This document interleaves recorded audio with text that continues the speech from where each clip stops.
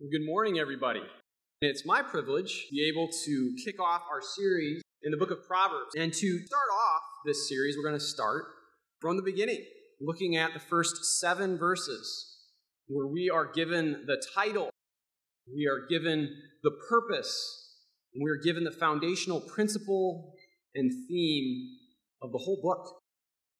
And I do believe that this is also a fitting passage to also help us understand why we even meet here 3 days a week. I know you scan in. I know that we take attendance. I know there's a temptation to feel like, well, I got to do this because I got to pass chapel. But it's my hope and prayer that you are truly here to worship our great God along with your classmates and to grow in your knowledge and fear of the Lord. Now, this isn't church. We're not a body of believers gathering under the leadership of elders or partaking of the sacraments, which I hope you're doing with a local congregation here. But I can see where maybe there's some similarities to a Sunday worship service. We sing, we pray, we read and teach the scriptures, things many of us do on Sunday. But if that's all that church is to us, then it's not a misunderstanding of chapel. That's a misunderstanding of what church is. It's more than a Sunday gathering. And here with chapel, we're not seeking to replace that Sunday gathering. It is our desire to come alongside the church in having these intentional gatherings where we can corporately worship our great God as a school, where we can come together to grow in our understanding of the character of our Savior, Jesus Christ. And it's our prayer that you will be challenged to go out with the knowledge that is received and apply it with wisdom in the fear of the Lord in your day-to-day life. But what does that phrase, that the fear of the Lord, what does that even mean? Well, that's going to be part of what we're looking at today. You know, our theme for this school year is transformed. You've probably heard that by now, taken from 2 Corinthians 3:18, where Paul talks about how we are transformed by the Spirit from one degree of glory to another as we behold the glory of the Father as revealed in the Son. And it's our desire this year that chapel will be used as an instrument of God in that transformation process. It is our goal in chapel that we would be so faithful to the scriptures that point to the person of Jesus Christ that you would behold his glory, which in turn will transform you from one degree of glory to another. Now, in the book of Proverbs, we are given a glimpse of what a transformed life can look like. We are shown what wisdom is, how to attain it, where to apply it, and for what purposes. And so I would love to start by sharing a little bit about how the book of Proverbs has played an integral role in my own life. Growing up in Rockford, I was the son of a pastor. I heard the gospel from a very young age, but it took a while for it to really soften my heart and transform me. And hear me out, I'm not saying as if there is no more softening or transformation needed. Far from it. But there was this distinct season of life where God used this book to open up my eyes to a reality that I had been blind to. You see, in the book of Proverbs, we're going to be introduced to 2 characters who will come up time and again. The wise person and the fool. The wise person often described as understanding or just, righteous, cool-headed. And the fool being shown as someone who lacks sense, is unjust, unrighteous, hot-headed. And when I was younger and started to read this book and look at my own life, I noticed that my life looked a lot more like the fool's than the wise man. And by the grace of God, as I started to read this book, I couldn't get enough. One thing that I used to do, and I challenge all of us to do, is whatever day of the month it was, I would read that chapter. You know, there's 31 chapters in this book. Often we have 31 days each month. And so, hey, it's just the second of the month. You can catch up. Just read 2 today, and you're on pace. So let's commit to doing that as a school. I think we'll be amazed at how God will use that to transform. But it was at this time as a young kid that I was given this adventure study Bible from my children's ministry at my church. Any of you guys maybe have this copy? You recognize this? Oh, yeah. And so this was the copy. Now, mine fell apart. This was some young girls that I found at a garage sale years ago. But I used to go through this, and at the back of the book, there's kind of a small dictionary about commonly used words in Scripture. Words like just or wise or righteous that come up time and again in Proverbs. And so I would read a chapter, and I would go back and what does that mean? And they weren't deep definitions, nor were they probably always very accurate. But I started to see my need for transformation. I knew the Lord at this stage of my life, but there was a lot of room to grow. And you know what? There still is for all of us. And so again, it is my hope that this season of intentional focus in this book, that it will be used of God to transform us as we are made more aware of our need. And that we would be reminded of God's wisdom that took on flesh. Because let's be honest with ourselves. When we look at this and what we're called for, the way of wisdom, we know that we cannot do that on our own. But thanks be to God that Jesus Christ, who was perfectly wise, and that even though he knew no sin, he became sin, in order that we might become the righteousness of God, and therefore we too can begin to live lives of wisdom in the fear of the Lord.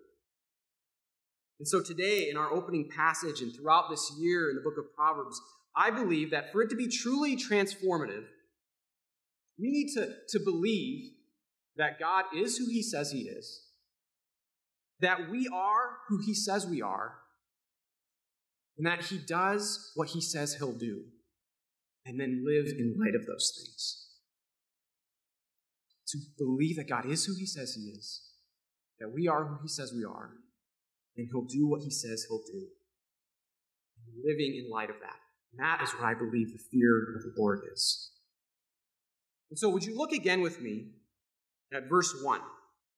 So it says that the Proverbs of Solomon, son of David, king of Israel. Now this introduction, it's not just an introduction to the portion that we are looking at. It's an introduction to the book of Proverbs as a whole.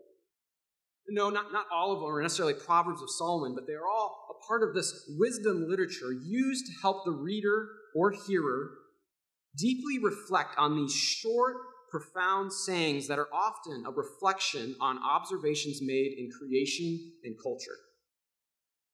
Proverbs takes common reflections on existence, such as things as the meaning of life and death and suffering, and it sees them through this lens of the fear of the Lord. Now, we need to make something clear when we're talking about Proverbs, and that is that they are not, as one writer said, they are not absolute promises, but general principles on careful observations of human experience. For example, in Proverbs, it says that if you train up your child in the way they should go, then when they're old, they won't turn from it. You know how many godly parents have needlessly beat themselves up with that passage? Because even though they were godly parents, your child still went astray. How about Proverbs 15:1? A soft word turns away wrath. You know what? In many, probably most cases, that is true. And using soft words is a wise thing to do, but people will not always respond accordingly. Think of how many of your persecuted brothers and sisters have responded with gentle words to their persecutors, and they still ended up getting killed. So let us be clear as we enter this series. Following the path of wisdom, as portrayed in this book, is always the path that we should take. God will honor that path, but it's not always a path of earthly prosperity. Which if one misreads some of these verses, they could fall into such a faulty interpretation. But what Proverbs seeks to do is to show you that wisdom is not just knowing all of the right answers. It's a right character and disposition before God, demonstrated through specific acts that reflect the wisdom and character of God. This is why Jesus was the only truly wise human.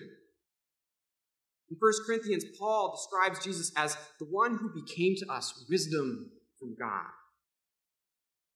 And therefore, because of his wise life, his death and resurrection, we can now put off the way of the fool and walk in the way of the wise, which James in his book describes as being pure, peaceable, gentle, open to reason, full of mercy and good fruits, impartial and sincere.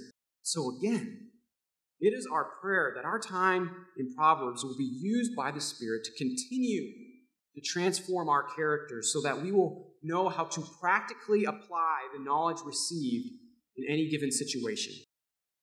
And so that's where we are, the book of Proverbs, where God's wisdom is manifested to us and invites us to join him in demonstrating it. But why are we here? Well, let's look at verse 2. To know wisdom and instruction, to understand words of insight. That word to know, it doesn't just give the sense of like, I know who Kendrick Lamar is. I've never met the man in my life. No, this type of knowing, it involves a personal internalization and experience with. And after this series in Proverbs, you are going to know of several verses. But we want you to truly know them, that they might be manifested in wisdom, which again isn't just referring to some type of mental assent. It is knowing how, when, and why to apply what you have learned in any given situation. Because you can be instructed in the Bible from cover to cover, but that doesn't make you truly wise. Getting a degree from a Bible college doesn't make you wise. It is applying it correctly in your day-to-day life in the fear of the Lord that does. You need some form of instruction to become wise, but instruction alone does not make you wise. In fact, sometimes it's those who know a lot of Bible that can be the most foolish, because their knowledge has puffed them up, and knowing the Bible has become more about loving themselves than loving God and others. Before instruction can be applied, it does first need to be heard and understood, right? And so that's what we're doing in chapel, in your classes, in your churches. We are seeking to give biblically sound instruction that we then pray you will use with wisdom in day-to-day life. Now, this word wisdom, it's going to come up a lot. And it is a word, and the synonyms for it, that later on in the book, we'll see it personified as a woman calling alongside Lady Folly, calling the reader to follow their path. One path leading to death and the other to life. Wisdom will also be personified as the craftsman that was at God's side during creation. And therefore, it shows our need to live with wisdom in a world created by and governed by wisdom. Because when we don't, we go against the very grain of the created structure, which results in a further distortion of our reflection of the one whose image we bear. Along with wisdom, another word that you will see a lot, and we did in this very section, is instruction. For in learning wisdom, there is often submission to teachers who instruct, who correct, who train, and yes, even discipline us. So one of the things I need to ask you is, who are your teachers? And I'm not just talking about your professors here at Emmaus, though they are definitely included in that list. Now, this list may include parents, mentors, books you read, movies you watch, podcasts you listen to. Who are your instructors? What are they instructing you with? Do they fall in line with what this book says? Are you seeking out words of insight, or are you just seeking out that which tickles your ear? Again, it is our prayer and desire that what you are given here at Emmaus, in class and in chapel, would be words of insight and prudence. But please, don't just mindlessly take our words. Prayerfully and humbly consider what we have to say and hold them up to the truths of Scripture. And it's then when we are receiving and truly knowing and understanding wise teaching that we will live lives that reflect righteousness, justice, and equity, as it says at the end of verse 3. Because what you learn should not stop with you. It should be applied, and others should be blessed by it. In James 2, we're reminded we don't just want to be hearers of the word, we want to be doers. We want the community of Dubuque to benefit from the wisdom here at Emmaus Bible College. We want your churches to benefit from the instruction that you receive.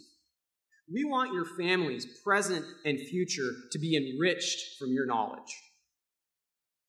I'll never forget what my father told me right before I left for seminary. And really, it wasn't him. He actually stole it from the Apostle Paul.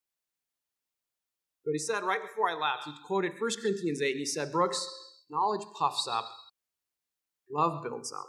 He knew I was going to hear and learn a lot of things. But if that knowledge was not finding its outlet in love, I could become a great danger to the church. Now, whereas in the first few verses, the author focused on those who are receiving the instruction, he then moves on to talk about the instructors. As you see, this isn't just wisdom to be received, it's wisdom for the wise to give. Do you notice the two titles that he uses for those to instruct? He says that the simple and the youth. Now, these individuals, they're different from the fool. These individuals are not considered wise because they're in the process of responding to wisdom. The fool has responded, and he is rejected. But the young are those who are inexperienced and have the chance to learn from those who have gone before and seek to impart their wisdom. Many of us are very young. There's nothing we can do about that. We can't change when we were born. And college it's one of those unique seasons of life where you are experiencing many things for the very first time. This season, if you're not there already, of being in the 20s, it just seems to be a decade of learning different things. To be honest, in many ways, we are rather simple because we know no better. But here is where we get to listen to those who have gone before. We get the chance to reflect on our life circumstances, and we have the chance to live in light of the truth that we are presented with. And so how are you going to respond? Do we want to act like we're know-it-alls, which really just shows that you know nothing? Or are we going to be open to the instruction of those God seeks to put in our life? Now, it's also not as if those we seek to learn from are above learning more. Read verse 5. Let the wise hear and increase in learning, and the one who understands obtain guidance. You will never outgrow your need to grow in wisdom. You know, one of my spiritual heroes is my grandfather. My grandpa, he's about, I think, 92 years old. He's still learning and growing as a follower of Christ. About the time I started taking classes at DTS, he started taking all of their free online courses. I swear, he's taken more classes than I did. He's still just soaking it all in. He's not coasting to the finish line. And I pray that if God gives me that many years, that I'm still seeking to know my Savior that dearly, to see him that clearly, that I might reflect him that accurately. And again, in these verses, when it says, let the wise hear and learn, it's not just saying, hear and learn so you can get the answers right on the test. This is a grasping and applying that enables them to be able to distinguish between right and wrong and act accordingly. Now, these words of insight, instruction, prudence, wisdom that the writer keeps talking about, that is what is to follow in this book, the rest of the Proverbs and sayings found here. And no, it's not as if this is the only place to find wisdom, or the only book where it is discovered. But as one learns what the words of this book mean, the better they will be at mining wisdom from the other arenas of life. For as it's said elsewhere, to the one who has, more will be given. The one who is truly wise will know his need for more wisdom and where and how to find it. And I pray that that would be true of us. But for any of that to be true, there needs to be a proper perspective and life outlook that will shape one's pursuit and use of knowledge. There must be a fear of the Lord. So we said where we are, that is the book of Proverbs. Why are we here? To know wisdom and instruction. How do we get there? The fear of the Lord. What does that even mean? Well, in other parts of the book, we're told that the fear of the Lord, it teaches us wisdom. It turns us from evil and it prolongs our life. How?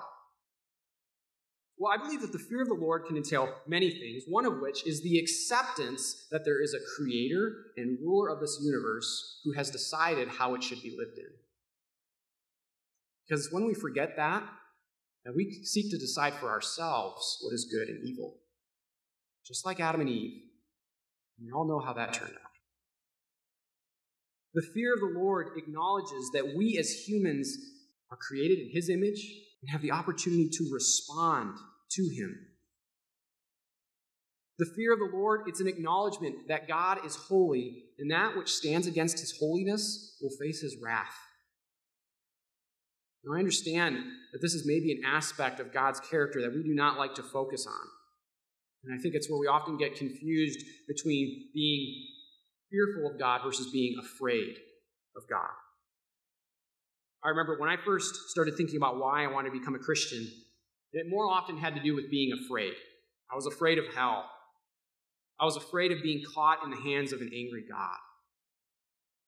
You know, as we come to better know our good and gracious and kind Savior, we too will come to hate sin more and be thankful that He takes sin into account. Now, no, I don't think this means that we don't desire that God rescue all sinners. I think that's His character too. But if evil did not face God's wrath, then He wouldn't be God. And that leads me to the cross, where I hope our fear lands us. Because we now know that God, in His holy wrath, has through His Son,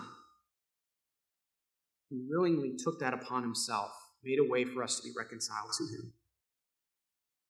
We no longer need to be fearful of being sinners in the hand of an angry God. Instead, we can be sinners in the hand of a gracious Savior, which leads to a reverential fear that desires submission and obedience to His will. Now, much of what I'm saying is, I think, kind of up here. But what is fear of God? What does it do out there? Well, we talked about it earlier when it says that the wise words helps us in wise dealing in righteousness, justice, and equity.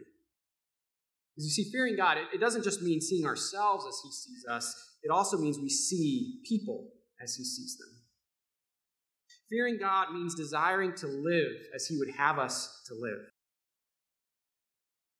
Fear of God is, as Michael Reeves put it, the overwhelmed devotion of children marveling at the kindness and righteousness and glory and complete magnificence of the Father. Therefore, we fear doing any sin that would inhibit our relationship with such a God. We fear how our sinful actions might lead another image bearer to inaccurately see the wonder of God. Instead, in our reverential awe of God, we rejoice at the opportunity to know Him better and to help others know Him too. Fear of God reflects a proper knowledge of God. One commentator said that what the alphabet is to reading, notes to music, and numerals to mathematics, the fear of the Lord is to attaining the revealed knowledge of this book. Let's not miss out on it. This book has much to say about how you go about your studies. It has much to say about how you treat your relationships. It has much to say about how you handle adversity. No, it may not give you a step-by-step guide on which job you should apply for or what you should eat for lunch here in about an hour. But it points to a way of life that should shape the way you go about making decisions, the way you treat all people, and the way you go about handling the responsibilities God has entrusted to you. You know, as I've already said, the opposite of the wise person is the fool. And time and again in Scripture, it says that the fool says in his heart, there is no God, and they live accordingly. Because you see, when you are the master of your own life, your own depraved heart decides for itself what is best for each particular situation, and it is rarely right. This book, instead, teaches a life lived under the supremacy, in the graciousness of, and for the glory of a good and sovereign God. So fear the Lord in your studies. Fear the Lord in your conversations. Fear the Lord in your job pursuits. Fear the Lord in your friendships. For this is the beginning of wisdom. Guys, God is who he said he is. We are who he says we are. And he does what he says he'll do. Let's live like it. Let's live in the fear of the Lord. Would you bow your heads with me? Father, you promise that those who seek you find you. Lord, we want this chapel to be a place of seeking and finding, which will lead to a transformation from one degree of glory to another. Because one day, which we await with great anticipation, there will no longer be any more need for transformation. So we will know you even as we are fully known. But until that day, Lord, may we seek you and fear you in such a way that it will impact the way we study, we talk, we work, we rest, all things. Whatever you do, do it all unto the glory of God and the fear of the Lord. Father, may that be true of us. I pray all these things by the power of the Holy Spirit. In Jesus' name, amen.